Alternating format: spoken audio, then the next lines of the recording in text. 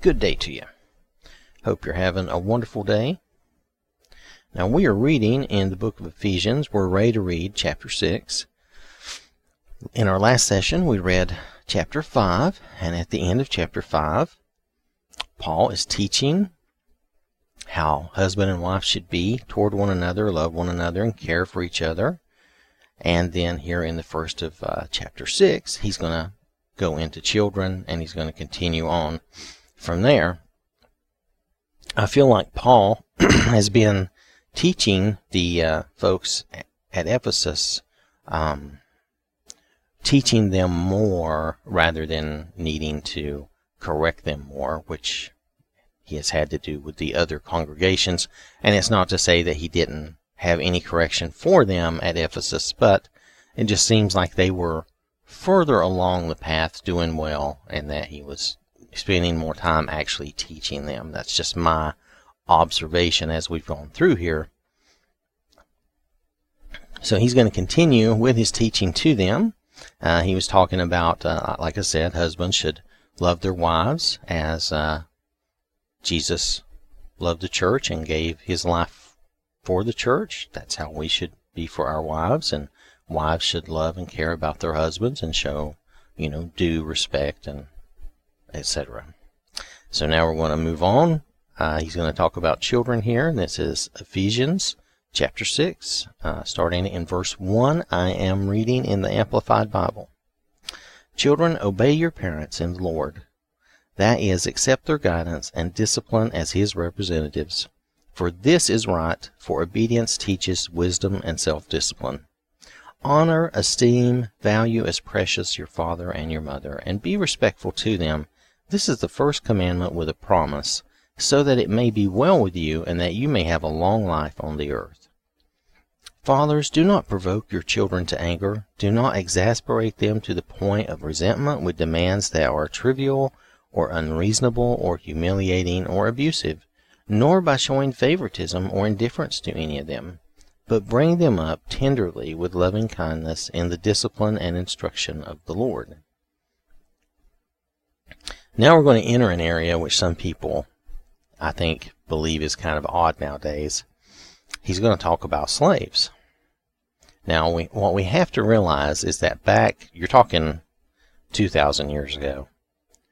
And we say 2,000 years ago, but really through time, as long as there have been warring nations and factions of people, there has always been slavery, because a lot of times the conqueror would enslave the loser.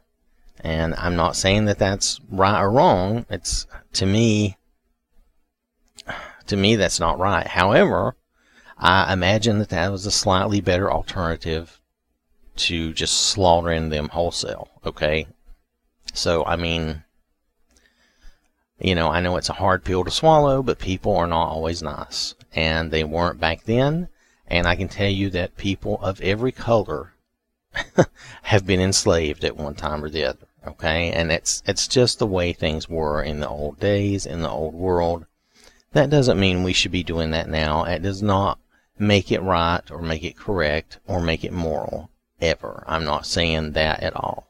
But I'm saying we do have to accept that happened in history, historically. It happened way before the birth of Jesus, and it also continued to happen afterwards. So Paul, knowing that some Christians, some people, were going to be slaves, he was giving them, these instructions.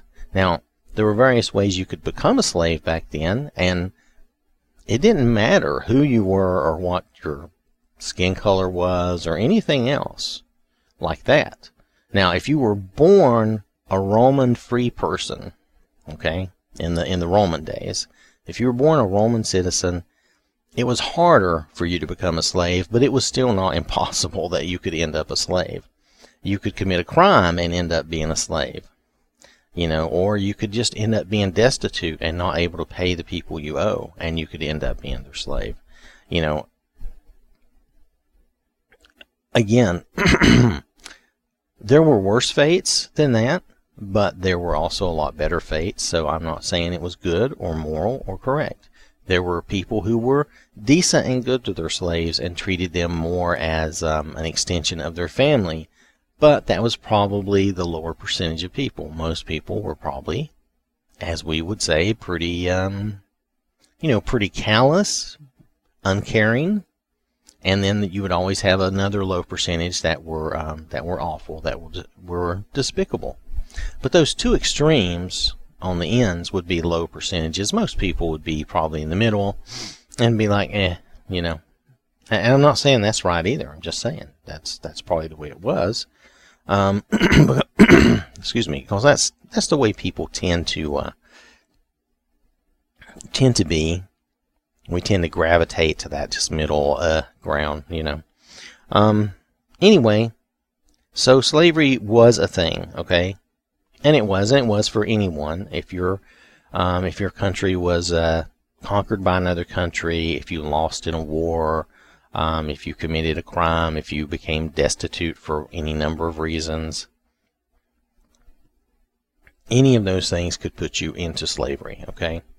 And that was true even a few hundred years ago. And then eventually they got rid of things that would they got rid of that over time in most of the modern world. Even today, I imagine that there are probably pockets of places where older traditions live on and people still do things like that. I'm not sure of that. I'm not saying that's 100%, but I'm saying I would not be too surprised to find out there are still little similar practices that exist that maybe we're not totally aware of. And I'm not talking about any kind of criminal activity, because there could be slavery going on that is criminal activity, but I have no idea if that's really a thing or not. So anyway, Paul gives this advice because it was a matter-of-fact thing. This is a certain percentage of people. This was their lot in life, okay? And these were olden days. It was a hard life, okay? And I'm not making a lot of it, but this was his advice to them, and this was his instructions for them so things would go better for them.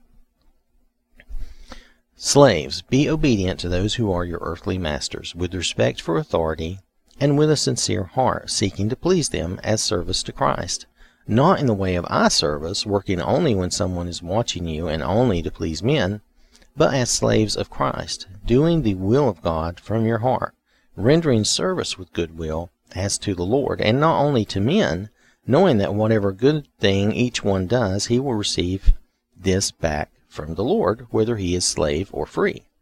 Now you notice here, you can also apply this to, and because he ends it, whether he is slave or free, you may not be a slave, you may actually be a workman. You may be, not truly a slave, but you may be somebody that's a workman for hire, or like a lot of us, we work for someone else. Someone else pays my paycheck, I work for them. You could go so far as to say that is a form of, servitude, and it is a form of service. I provide a service that my employer pays for. So it is a form of service. It's not true slavery, don't get me wrong. I'm not making that comparison. Sometimes we may feel like it's slavery or like we're indentured servants, but really it's we're trading a service for pay, and it's not the same. But you can relate the two, as far as in these verses, you can relate those two together, in that when we're working for our employer, in that case that would be our boss or our master, we should be working as to the Lord. We should work diligently and good for them. We should try to do the best we can, and not only work good when they're standing over our shoulders looking at us. We should always try to endeavor to do well in our job. Sometimes I know we have times where we're tired of our job, or we're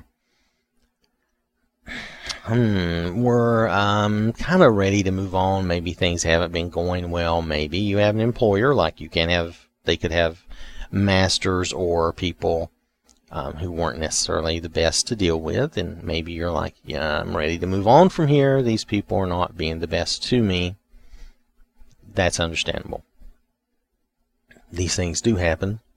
So, so you can kind of relate it to today. Now, and I'm not saying that working a job is the same as slavery. It's really not.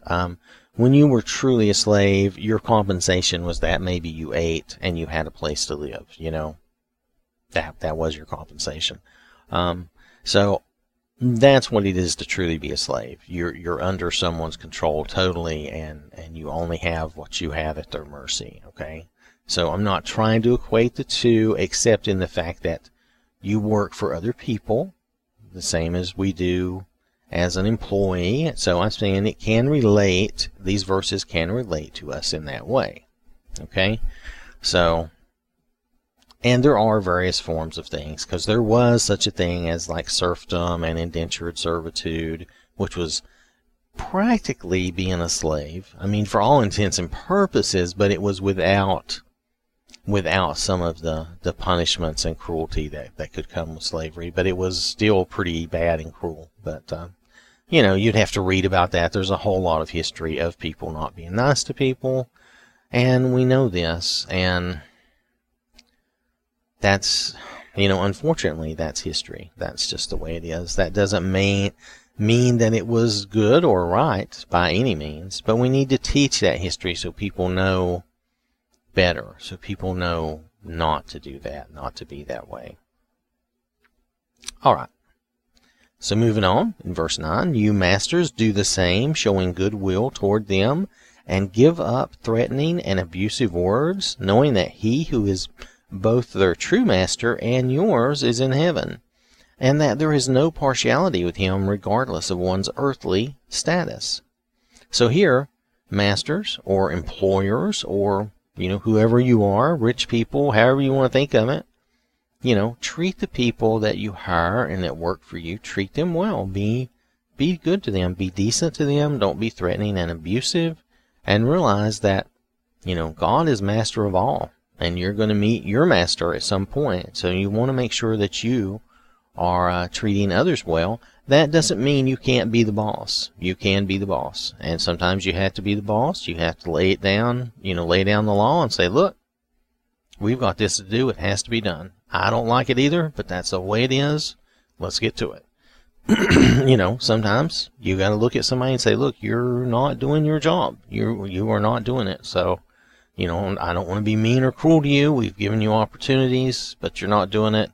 So we're going to have to let you go. You know, I understand these things happen. I hate that. And I'm sure the people that go through that hate that. But nonetheless, I've been laid off a couple of times in my life, and I was fired once. So it happens, you know. I was a lot younger, but still, that doesn't really change the fact that that happened. It did. And I will say this about that time I was fired. While they gave a reason, it was for a very minor accident. I was working at a warehouse, and I had we were loading a truck, and I had dropped a small TV, and that unfortunately it bounced off the dock and it broke. I mean, it really, inside the box, even though it was in the box and cushioned, it still broke. It damaged the TV. And that was, you know, a small TV worth, you know, maybe a couple $100. And that was the reasoning to let me go. But I think something else was probably going on. Maybe they were looking for a reason to downsize. I don't know. But nonetheless, there had been a lot more destructive accidents, as you can imagine, at a warehouse than that.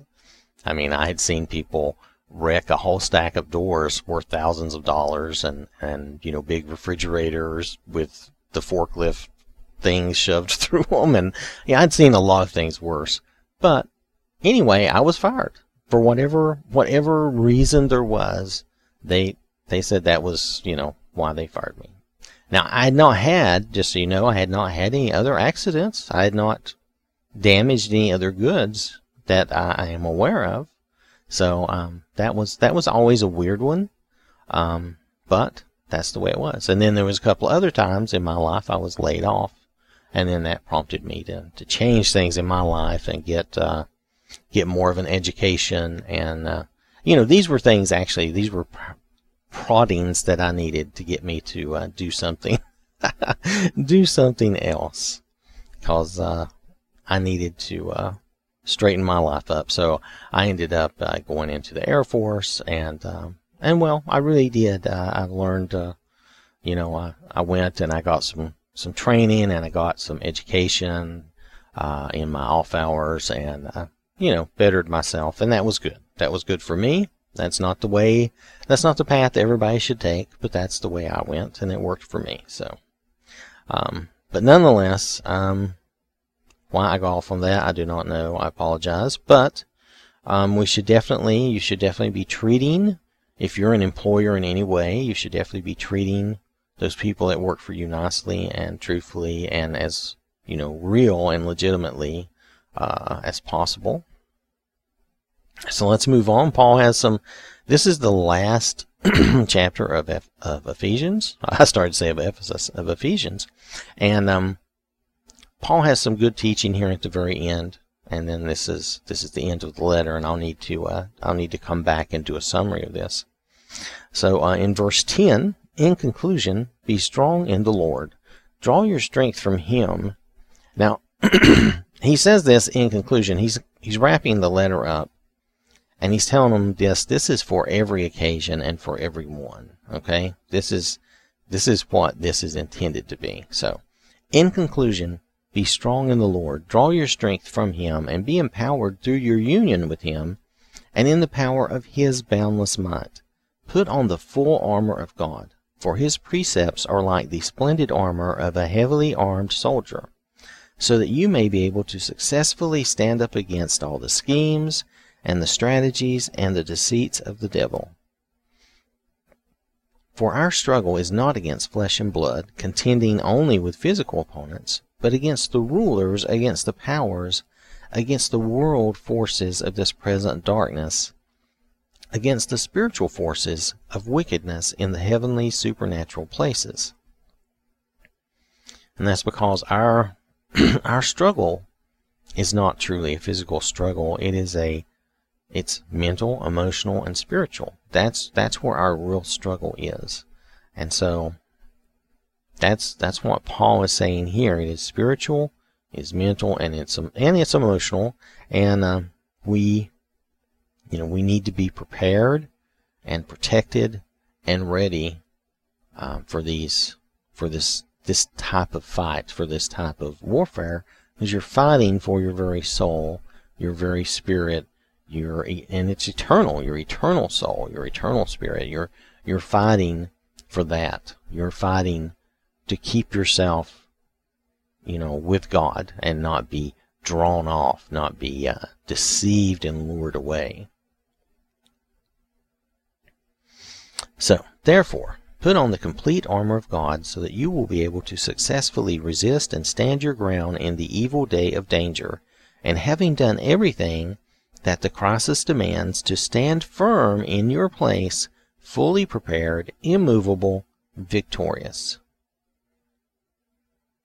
So stand firm and hold your ground, having tightened the wide band of truth, the personal integrity, moral courage around your waist. It's like your belt. Let's see. They said in the old days they would have said girding your loins, and this was because what you would do is you would tie all this loose stuff up and make sure everything was tucked into your belt so that you could take action, so that you would be able to run, charge, fight, do whatever without that clothing, all that loose clothing being in the way. So you have the belt of truth, and we need everything that we do and all our action and everything to come from truth, from moral integrity and courage. That's how everything is bound together. Okay. So that's around our waist. And having put on the breastplate of righteousness, an upright heart, and having, now, the breastplate of righteousness, we have righteousness through God. But we put that on through prayer, through repentance to Him. That puts us in right standing with Him.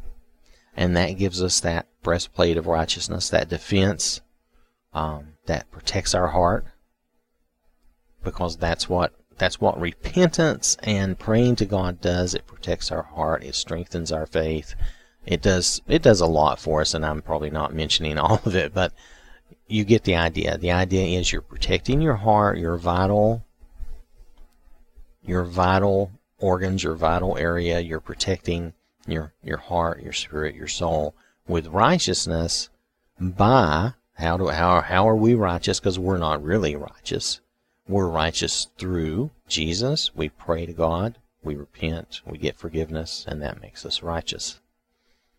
Righteous with God. We're in standing with God as His child. That's what we're saying. Okay.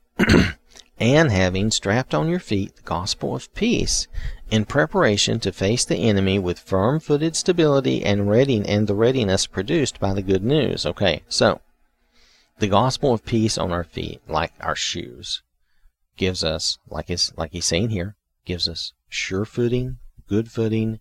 We know, when you know the gospel, when you know the Lord's teachings, when you know what the Bible is teaching you and what God has said, and you can be sure of what He has told you and what you should do. You know, the Bible instructs us and tells us God's will, okay? It's not a specific, today's Tuesday, you need to go, plant your beans, or today's, it's not anything specific like that, but it does tell you God's will, in that you know how to treat one another, how to love and care for one another, and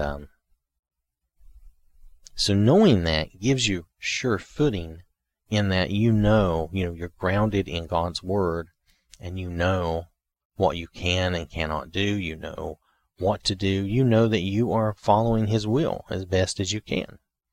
It gives you sure-footedness, it gives you stability, it makes you prepared and ready to do whatever you might need to do for God and for yourself and your family, and it gives you that stability. You're not being knocked around all the time and falling over and flopping around. On the battlefield, that will get you killed. Okay? If you're off your feet, you're dead. Okay? That's usually the way it went on the battlefield back then. If you were off your feet, you were dead. So, that's why this is so important. You have to have your feet, the old way would say shod, but you have to have, you have to have your feet firmly planted in God's Word. You have to know what God is telling you. You have to know His instructions for you to be firmly planted, to be steady, to be stable and ready. It's just that's just the way it is. That's the way things work. If you don't know how to do that, in a lot of the martial arts and everything, one of the first things they teach you is a stance. They teach you how to stand. They want you to stand a particular way to make sure that you are able to move correctly and take the proper actions in the right way, so that you're stable and balanced. And this is the same thing, except we're talking about in a spiritual way. You have to learn God's Word to be able to stand and to be firm and to know that you are in His will doing the right things. So the only way to do that is to read God's Word, is to study God's Word, or listen to God's Word. However you study. I say read because I read, but however you study is fine. You need to study God's Word. And I don't mean you need to be able to quote chapter and verse. I'm horrible at that, really. I'm not very good at that at all. But you do need to understand what He's telling you. That's what's important. It's not the chapter or the verse. It's not the book. It's what is God's instructions for you. That's what's important. What is He telling you? What is He saying to you? Get that. That's the important part. All right. So, let me move on. Above all, lift up the protective shield of faith, in which you can extinguish all the flaming arrows of the evil one. Now, faith is our shield, and it does. Our faith quenches out all these little darts, as we say. does it say arrows here? Let me look. The protective shield of faith, which you can extinguish all the flaming arrows of the evil one. And those flaming arrows are just, it can be mean-spirited things. It can be doubts. It can be all kinds of things that Satan and the world uses to try to destroy you, to try to tear down your faith, to try to make you feel like, well, they try to tell you God doesn't exist. There's all these things, okay? But anyway, we use our shield. We lift up our shield in front of us, and our shield is faith, kind of like the old warriors did. They had like the Romans, had a large shield that they would lift up in front of them or lift up over them, depending on, they had different movements they did, and depending on how the archers were and what they were facing, they had a turtle, kind of a turtle move, where they would have shields all over and all around them. They would all raise their shields in such a way as to protect the whole group. So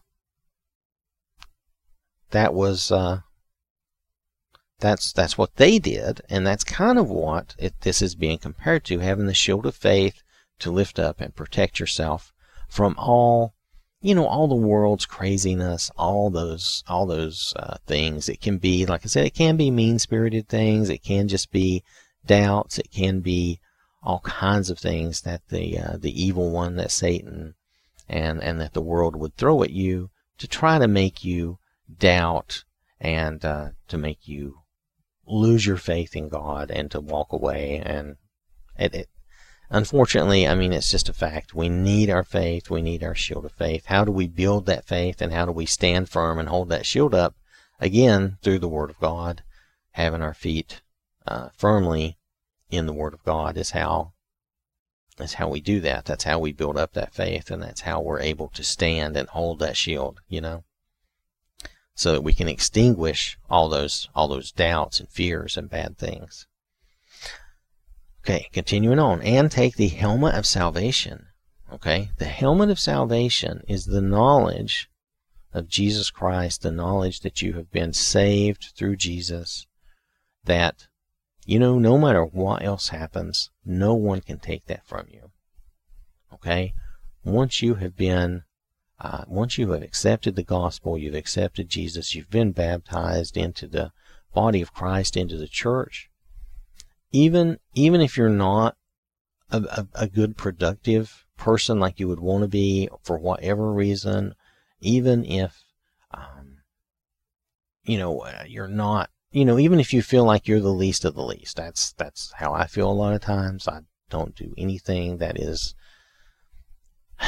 you feel like sometimes you don't do anything of value, Anyway, no matter how you feel, no matter how that is, even if you think you're not, no one can take that away from you. Even if you're not very productive, even if you're not the best Christian in the world, no one can take that away from you except you. You have to give that up and walk away from it. As long as you don't give up, God won't give up. The Lord does not give up. He didn't go through what He went through just to give up. So stick with it. Keep that helmet of salvation. No matter what, you know that you were saved, that God loves you and cares about you, and you know that you are one of His. So you hold on to that no matter what else, okay? But along with that, you really do need to be, studying God's Word in some manner as best you can to help strengthen everything else. But whatever you do, don't let go of that, the helmet of salvation. And that you have that, and that helps give you some peace and some joy and some, I guess that's the main things, peace, joy. I'm trying to think of, it helps you be, it helps to protect your mind and your emotions a little bit. Well, actually quite a bit, because you know that no matter what, it's going to be okay. No matter what, when this life is through, I'll be with God, so it's okay. Even though things aren't going maybe the way I want here, maybe things are a fight, maybe I am having trouble in my spiritual fight, but you know that things will be okay, even if we struggle here. We just need to keep remembering that we have the helmet of salvation, and try to keep our mind at peace with that. So, and then also, and take the sword of the Spirit, which is the Word of God. Okay? The Word of God is our weapon. It is our weapon because it is what we use in every way to attack the enemy, the spiritual enemy, to defeat Satan in ourselves and around ourselves. The Word of God is how we do that. Okay, just like I say we need to be grounded and stand firm in the Word of God. Well, it is also our weapon. We need to be speaking God's words. We need to be praying to God, praising God, all those things. And you get all of that, through the Word. All of those things are part of our spiritual weapon, the Word of God. It's a two-edged sword. It can be a great blessing, and it can also harm you if you're not careful. So, we need to make sure that we are applying that correctly, speaking God's Word correctly, and applying that in our lives. So the Word of God is our weapon, though. It is what makes everything else. All that armor and all this protection is good. Okay? This is all good things. Truth and having righteousness and salvation and having faith. That's all good. But then we need the Word of God to push on and to do more than just stand and be firm. But now we need the Word of God to move forward, to make progress, and to defeat the enemy in our lives. So, now, I'm going to move on to verse 18.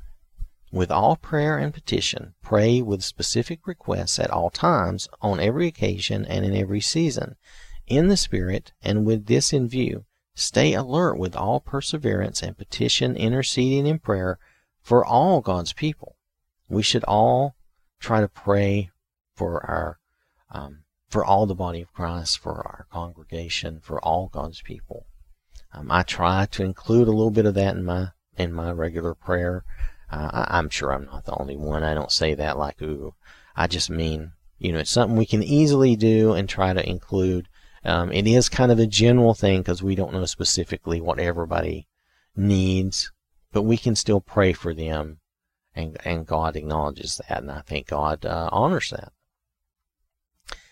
And here in verse 19, Paul says, and pray for me, that words may be given to me when I open my mouth, to proclaim boldly the mystery of the good news of salvation, for which I am an ambassador in chains, and pray that in proclaiming it I may speak boldly and courageously as I should.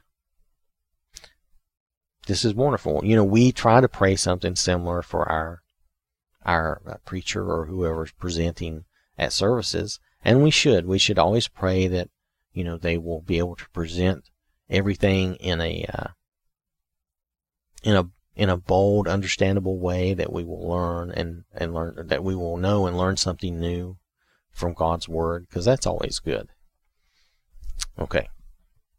In verse 21, now, so that you may know how I am and what I am doing, Tychicus, I'm really unsure how to pronounce this name, so just forgive me. The beloved brother and faithful minister in the Lord will tell you everything. This is the person that he sent this letter with. I have sent him to you for this very purpose, so that you may know how we are, and that he may comfort and encourage and strengthen your hearts. Peace be to the brothers and sisters, and love joined with faith, from God the Father and the Lord Jesus Christ. Grace be with all who love our Lord Jesus Christ with undying and incorruptible love. And that is the end of chapter 6, and that is the end of Ephesians. Next will be Philippians, but I need to do a summary of this. There's a lot of good teaching here, and I know this has been long, but when Paul talks about putting on the armor of God, I did not do it justice. You really need to look at each piece and understand what he's saying it represents, and try to understand how they used it in a real life form back then, and then how that relates to us spiritually. I'm sure I did not do justice to it or the best job, but in the few minutes we've had here, I did try to at least expound upon it a little bit and try to make it a little more understandable. If you go back and look at how they fought and how they did things back then, it would make some of that a little more understandable. Since I was not a warrior back then, I probably don't know it as well as someone who had actually done that, but still, it's a good example. And he did continue also in this chapter his thing about children and masters and slaves, and that had to do with going back in the previous chapter with talking about husbands and wives and the family and how we should be with one another. So his whole teaching here to the Ephesians was very good. It's all about how they should be living their life in Christ, and how they should be as spiritual people, and how they should treat and act towards others. So it's very, very important teaching. I'm going to go and do that summary and come back and present that. That may take a little bit of time. Sometimes the summaries take a little while, so it sort of eats into some of my other, it sort of slows me down a little bit, but I think it's worth doing just because it helps cover the overall letter, and I think it can provide some meaningful information, and it certainly helps me to study it and look at it a little further. So I hope it does you. Thank you for listening.